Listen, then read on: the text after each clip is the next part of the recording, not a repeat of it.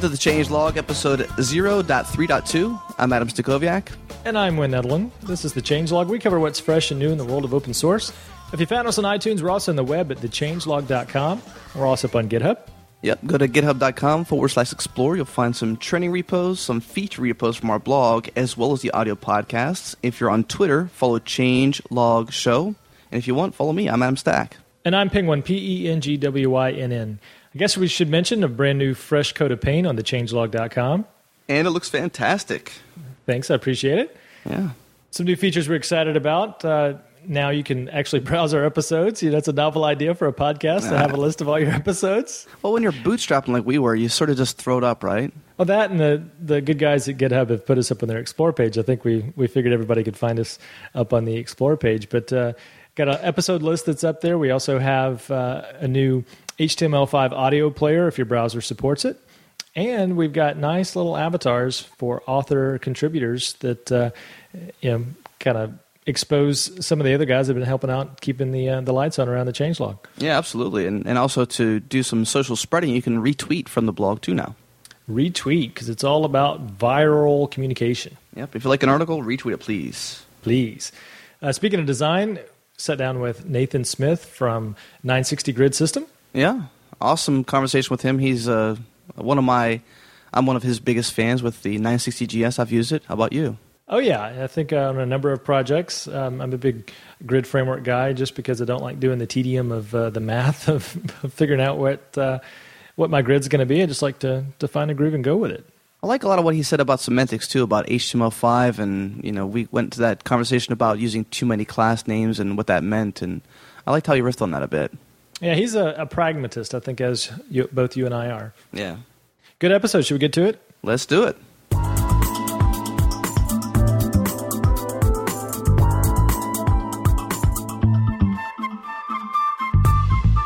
right, we're joined today by Nathan Smith, creator of 960 Grid System, a CSS framework. Nathan, why don't you introduce yourself and tell the folks who you are and what you do? Okay, I'm Nathan Smith, as you said. I work at Fellowship Technologies in Dallas, Texas. Actually, we're in Irving. I'm a designer / front-end developer there. We do software as service for churches. Awesome. I should mention we're joined again by Adam Stakoviak, our guest host, who's took the summer off. He's been backpacking across Western Europe. Not quite, but definitely on a hiatus. It's nice to be back, and it was nice to have Michael step in for me and talk about things that were way over my head. Glad to have you back, buddy. Thank you. Nathan, how did 960 Grid System come about? What problem were you trying to solve? And give us a little background on the project. Sure, yeah. I basically just got tired of doing the same stuff over and over.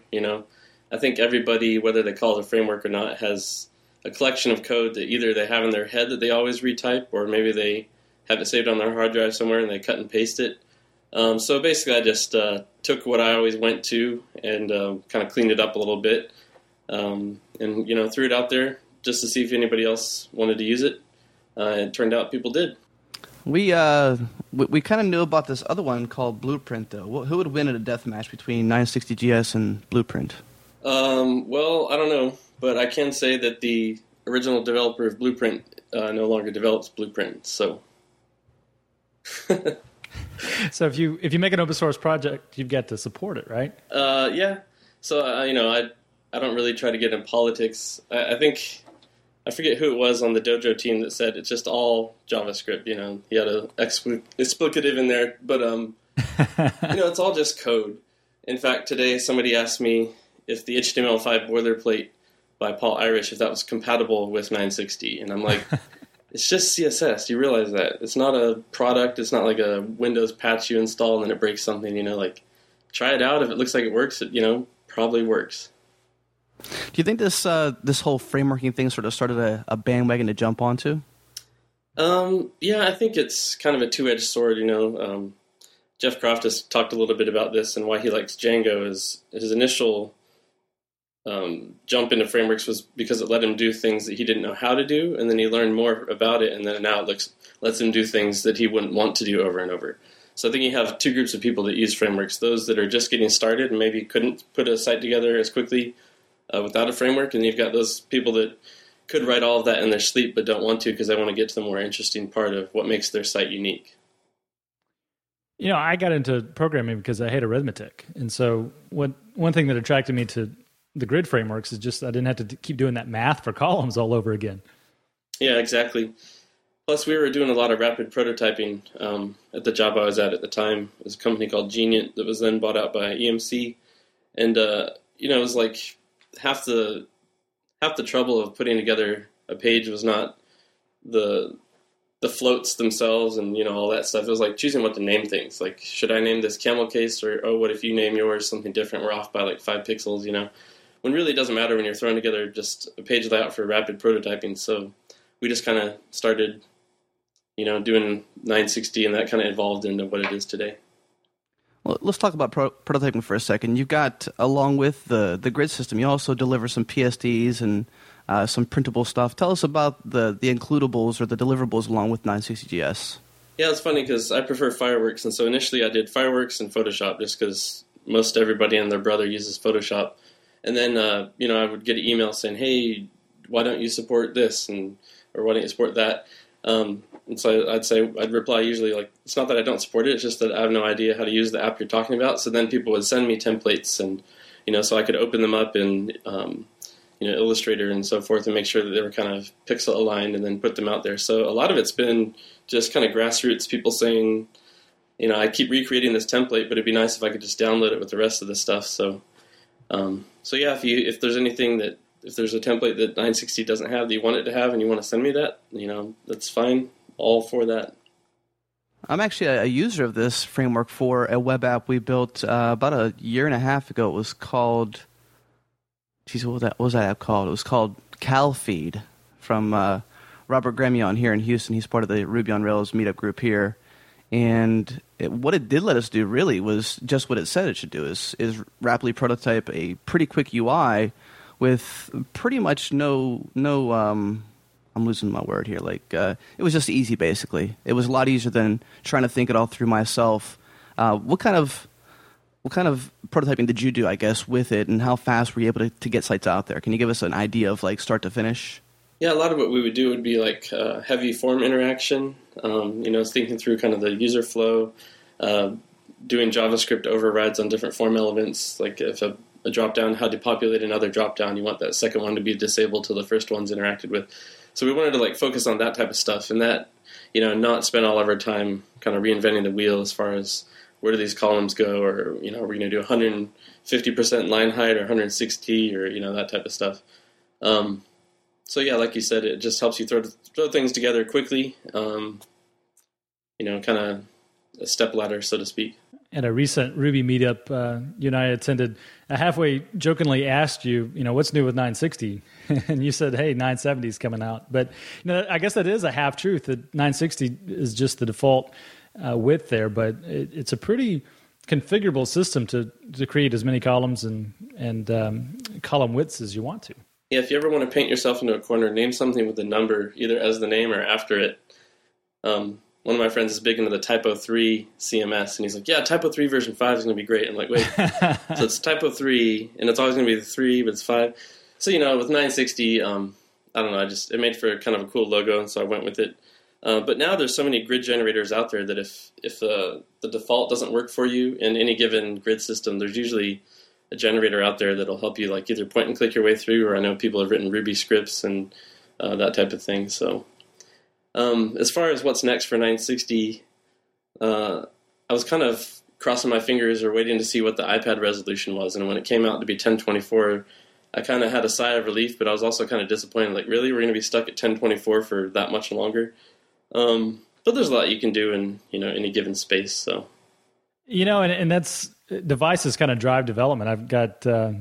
I'll go ahead and brag. I've got 2 30-inch monitors that they delivered from work this week. And, Adam's got his, what is it, 30-inch iMac that you got, Adam? 27. 27. But, every time we screen share on Skype, I just see whatever design I'm working on that he's showing me. And then it's just, oceans of white space out to the side of this fixed layout. So, you support fluid layouts with the grid system as well. Do you see a trend moving towards fluid, or is it still actually, fixed? I should correct you there. There's another guy named Stephen Bao that took 960 kind of the ratios and then made it fluid.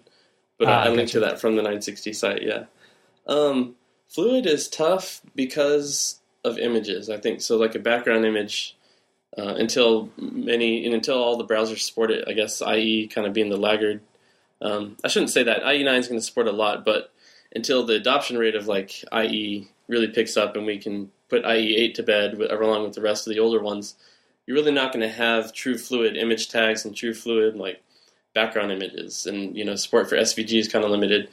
And so I think everything else you can kind of scale. You can do math on the width and, kind of bump your font sizes up. But it's going to be those images that are going to get grainy and kind of be the limiting reactant, I guess, to use an old high school chemistry term. It's until we can handle that in a nice fluid way, I think we're going to be stuck with fixed layouts for a while. When we started development, it was pretty easy. You had two resolutions you had to worry about. If you're doing something in print, it was kind of a 300 DPI resolution. If you're doing something with the screen, it was 72. And then that got bumped up to 96. And now with the iPhone and some of these other devices, you really have to think about creating multiple versions of your images, even for the same site. Yeah, so I guess the iPhone 4 supports like the @2x suffix on the end of an image name or something like that. Yeah, and if you don't have your images in that higher resolution, you can really tell it on that really dense screen. Yeah, even going from like just your average Android phone to iPad, it's like the pixel density is noticeable. So, and especially with the iPad 4. You're a big Android guy, right? Yeah. I have an Android phone. I picked up that O'Reilly book, Head First Java, and was like, wow, I guess I'm going to try to keep doing mobile web development. I guess I would do Android apps if there's something that I felt like I couldn't solve with a simple web page or web app. On a recent episode, Ressig said that if you want to do mobile web apps, it's going to get fun in about 3 years. Do you think we're 3 years out from it being a sane environment to do mobile web apps? Yeah, I was initially intrigued when I heard about Opera Mobile and kind of their benchmarks and why it's fast and everything. But then I heard John Resig talking on the Yayquery podcast about if you have an unobtrusive on-click event, for instance, Opera will see that, and then when you click on it, it won't cause that to happen. It'll cause a full page refresh, ask the Opera server, hey, what would have happened with this unobtrusive click event? And then it will return to you the markup based on that altered state. So basically you're doing full page refreshes for what would have been in-page browser refresh. And the only way to get Opera Mobile to truly listen to click events and not refresh the entire page is to put on-click in the markup. So I think, we've come a long way with WebKit, but it's things like that are, I understand the reasoning behind Opera doing that, but it sure isn't like what you would expect as a web developer. So I think, in a few years it'll be awesome. And I think the people that are early adopters and kind of doing cutting edge, like the Sencha guys, are really kind of dealing with a lot of those problems for us. I think it's interesting now. I think it'll get a lot more stable in a few years, though. Tell me, when you released 960, were you expecting the response level like you'd gotten from the crowds? Like, did you expect it to be this successful? No, not at all. Initially, there was only 2 screenshots. There was one for 12 columns and one for 16, and I did a one-pager website, and that was it, And so now there's tons of scrolling because people keep sending me more screenshots that I just feel like I can't pass up and have to put on the site, And, my boss at the time, he was like, this is going to be huge. And I told him, well, I think it'll be niche, but niche on the internet is still pretty big. So I'm kind of working through some ideas for redesigning the site to take some of that page load off the front page, have a more proper gallery, and then actual documentation written up. What's the holdup? Just, not enough hours in the day. Like everybody else. Yep. So now it's kind of a badge of honor, to get a screenshot up on the 960 website. It's turned into a CSS gallery of sorts. Yeah, people email me through my contact form on my site because I don't actually have anything like that on the 960 site. It's flat HTML. Like, how do I submit to the gallery? I'm like, well, it's not really a gallery, and it's ultimately just, I guess, my personal taste of whether or not I like it and whether or not I have time to go screenshot your site and crop everything down. And so I feel bad kind of giving that response, but at the same time, it's like there's so many other galleries out there you could submit to that are regularly updating, and that is the purpose of their site. So. Do you think we get to be a little, I guess, a bit of an echo chamber with the CSS galleries, and we start to regurgitate just designs that we've seen? Is it helpful as a design industry to have all these galleries, or what's your take? I think it's helpful to see what's possible, but if you're going to, like, you open up Photoshop or Fireworks or whatever, and you have a blank document, you're like, okay, let's go surf CSS galleries to get me started. I think that's the wrong place to start, because you're just going to end up recreating bits and pieces of what you've seen already. So I don't know. I think they're good, but there's just so many of them. I think back in the day when it was just like CSS Zen Garden, and that was like, winning the Congressional Medal of Honor, getting your design up there, and it had give you something to aspire to. But now it's like there's so many. It's like, I don't know. Just the signal versus noise, I guess, the noise is really high. I guess we should talk about CSS3 since it's the new hotness. What's got you excited in the latest spec? Not having to cut up tons and tons of images and make little spans and divs for rounded corners anymore. No more sliding doors? Yeah, like every time I would see a rounded corner with a gradient also over the top of a textured background, I'm like, oh man, that's going to be terrible. Because, your texture gets off a little bit and you can't like mask it to contain the gradient. So now just being able to do that in code is awesome. I always hated the back and forth volley between Photoshop or Fireworks in your case, and the browser and TextMate to code it up. It was always such a hassle, so I can totally agree with you on CSS3 being the hotness. I give a little plug for Fireworks because it's in the PNG format. Usually as I'm developing, I'll just have all my backgrounds or all my images in that format so I can still move my layers around, just hit refresh. And then when I'm done, I'll go and export them as what they need to be, like GIF or JPEG or whatever yields the lowest file size. So, yay, Fireworks. Can't do that with PSDs in the browser. But it is still a big pain, not to take away from that. Is Fireworks still the best tool for creating optimized PNGs, or do you shrink them after the fact like you have to do in Photoshop? I'll export from Fireworks, which usually gets it pretty small, but then I'll use a program called Image Optim, which is it's a Mac app that just runs through a series of like open source PNG compressors. It also works with JPEG and GIF.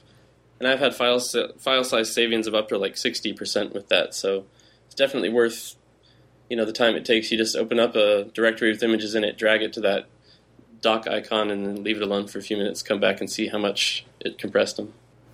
At what point do you run it through that? I mean, to do that when you're constantly evolving the design, is the design completely finished when you're doing that, or is it an evolving design? It's usually like before you go to FTP or check in and into Git or something. I wouldn't do that like obsessively over like every image you output. I would just do it in a batch right at the end of your project when you're ready to deploy. Kind of like you don't minify all your CSS and JavaScript, so it's I think of it kind of like that. I don't know, Wayne. Should we bring up the topic of Sass since we're talking about all this style stuff and I've tried talking to Nathan about Sass before, and he's just not that into it. Get off my lawn. It was for me. I think if I was working at a shop that did mostly Ruby on Rails development, I would be all about it, or that it was easy to kind of plug that in. But being that our apps are written in .NET, it's kind of a hard sell when there's a lot of cruft to .NET as it is. Definitely something I want to look more into, though, not to take away from it. Just beyond Compass and Sass, as a technology, what do you think about dynamic style sheets? I mean, are you doing any sort of dynamic style sheet creation in your .NET projects? We're not, but we just moved over to actually today, which is why I was a little late getting started on the podcast. We've been switching from Team Foundation Server to Git, and so that'll give us a lot more agility to kind of test things out, in separate branches and see how we like things. Because before it was almost like as a UX team, we would just try to stay out of the source control to not muddy up the mainline branch, the mainline trunk of the code. So I feel like we finally put .NET in its place as a platform and not letting it rule every aspect of the development process. One thing I've wondered, we have the Google Libraries API, the Ajax libraries, as they call them, where you can host your jQuery and your jQuery UI and your Mood tools up on Google CDN and just reference them from there. Why no love for the CSS frameworks? That's a good question. I don't know. I think because typically you use a CSS framework as a starting point and then make some edits here and there, and so I think people want more control than that would give them over their design. That's my guess. I think that, Google being a programming-centric company, they see the value in performant JavaScript, but maybe not so much in CSS. I mean, a lot of their pages themselves are pretty minimal, so I don't know. Yeah, it's one of the things about using a CSS framework when I do employ them, and I really don't want to touch the underlying framework. I usually use a either separate link rel, head tag or an add import or something like that. It looks like that if those were being served out of cache on all of the sites that are using 960, instead of having those baked into every style sheet, the web would run a lot faster. Yeah, and then I could change everybody's background to red on a whim. There you go. That's another plus. This is the new 965 grid. Could I6ify everything, IE6ify everything. Before we go too far, we should probably talk about semantics a little bit. One of the things that I hear a lot about these grid systems and the frameworks is that they clutter up the markup with, I guess, just intense amounts of classes and stuff like that. What's your take on semantics as it pertains to frameworks? Yeah, I think the big S semantics, as Tim Berners-Lee intended it, had more to do with correct tags. When he started talking semantic web, CSS was still in its infancy. They still had things like BR clear equals all to clear things that were aligned left and aligned right as far as floated images. So I would say things like microformats have kind of plugged that gap between the semantic richness that we need in our sites and our conversations and marking things up versus what HTML gave us initially. But really, I mean, the browser itself is not looking for semantics in class names unless you've installed something that's looking for microformats. So, I mean, I think semantics are in the eye of the beholder. I would talk more about maintainability. Does it make sense to the next person reading it?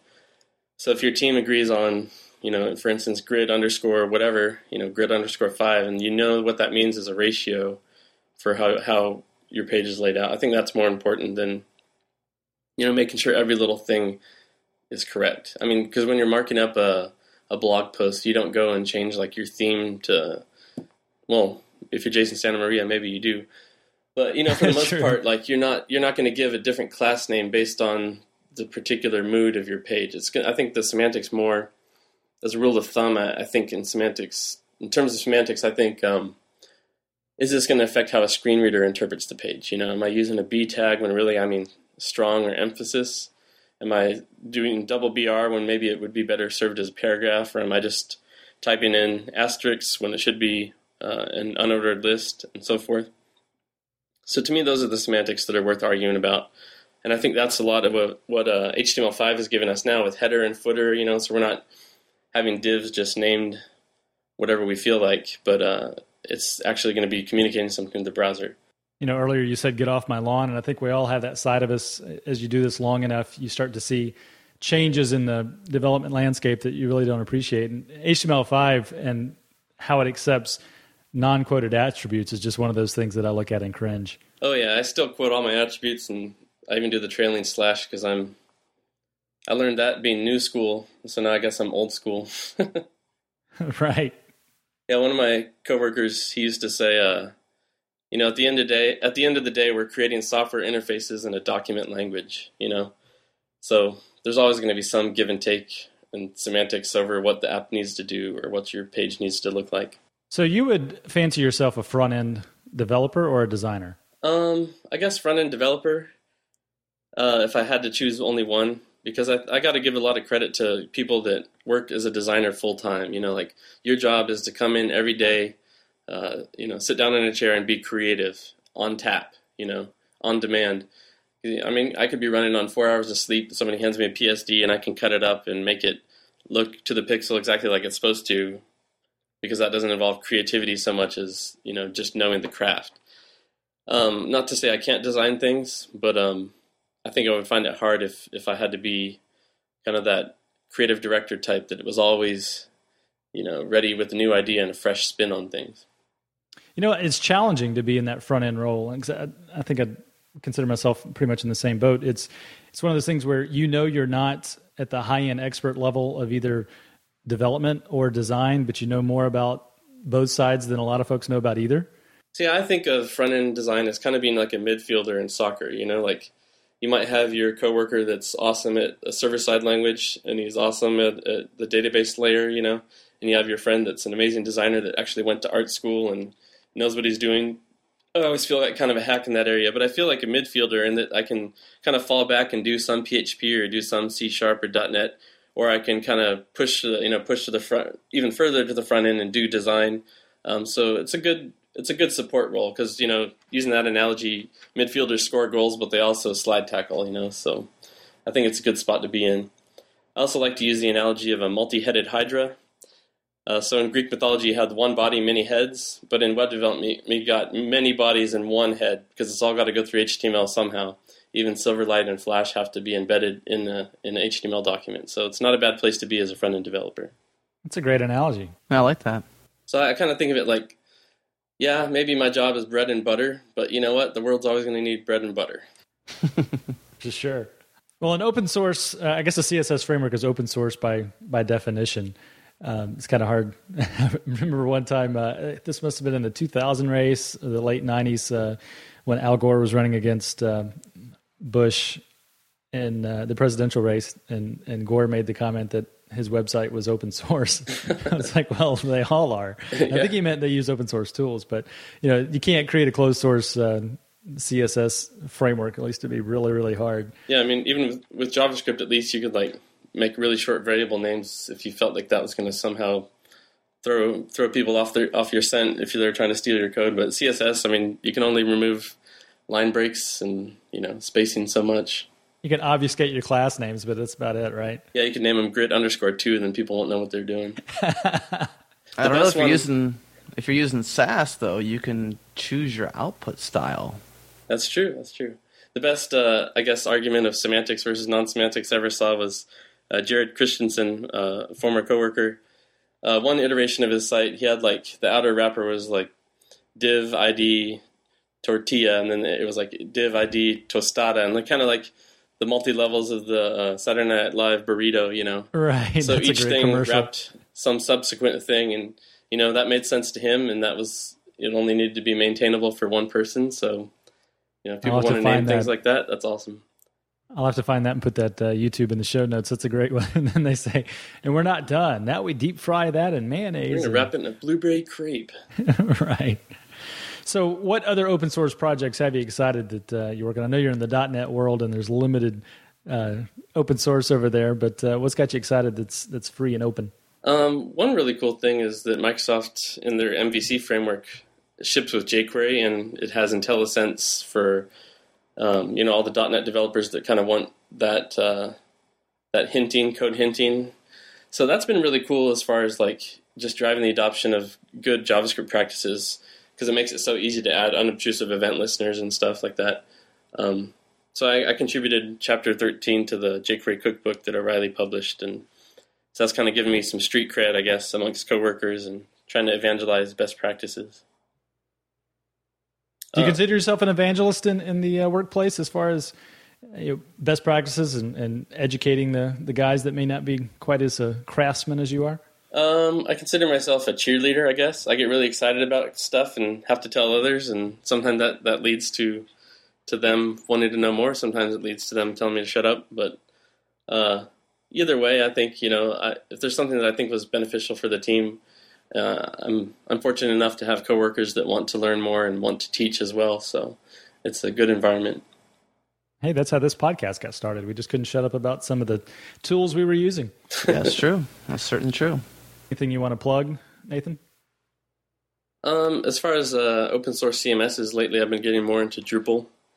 For markup purists, it's why is that extra div there? But I think in the grand scheme of things, it's you don't have to style against that div, and it's not hurting you. So that enables me to do things that I wouldn't know how to do or wouldn't have the time to do by myself, as far as deploy sites that are a little bit beefier than maybe you could do with a simple blogging tool. So,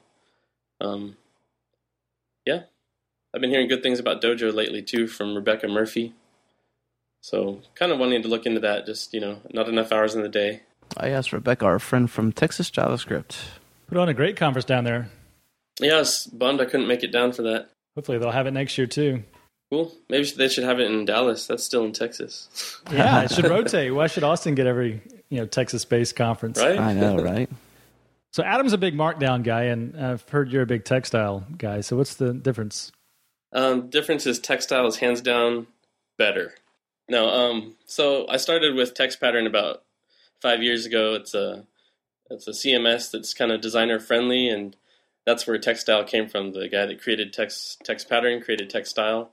So having like 5 years of blog posts written in textile makes one kind of lean that way a little more. Textile lets you do a little bit more as far as adding class names and IDs to things, where Markdown is more focused on writing, documentation or writing a blog post or writing more human readable type things. But I guess it's just more, you choose your horse and ride. So I've been galloping along with textile for so long that Markdown seems foreign to me. I guess when I use Markdown, I don't usually add classes too much. Maybe that's something that textile offers more of, and I should check it out.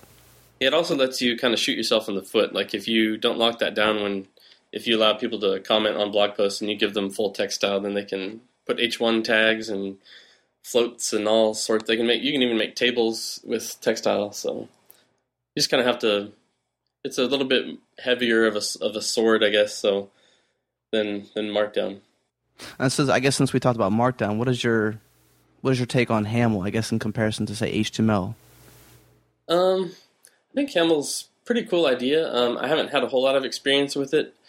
I guess I see more of a strict divide between I'm making my template, and I would just do probably just pure HTML, and then I'm writing something which I would do in textile or Markdown. So yeah, I guess I would have to play with it more to really fully appreciate it. So one last question. I see that the 960 grid system, your GitHub repo has 34 forks. Are people actively patching this? It seems like kind of like the JSON spec that's kind of frozen. I mean, how is 960 evolving? Yeah, I feel kind of an obligation to keep it moving forward, but at the same time, I'm wondering like where to, like there's such great grid generators out there. And so I don't want to kind of pull the rug out from under the people that are using it now by saying, hey, 960 is now 1020, but the name remains. I don't want to, having it be named a number really kind of solidifies where you're staying at. I thought maybe if browsers increased in size later on down the road, maybe subdomain it. So it's like 1280.960. I don't know.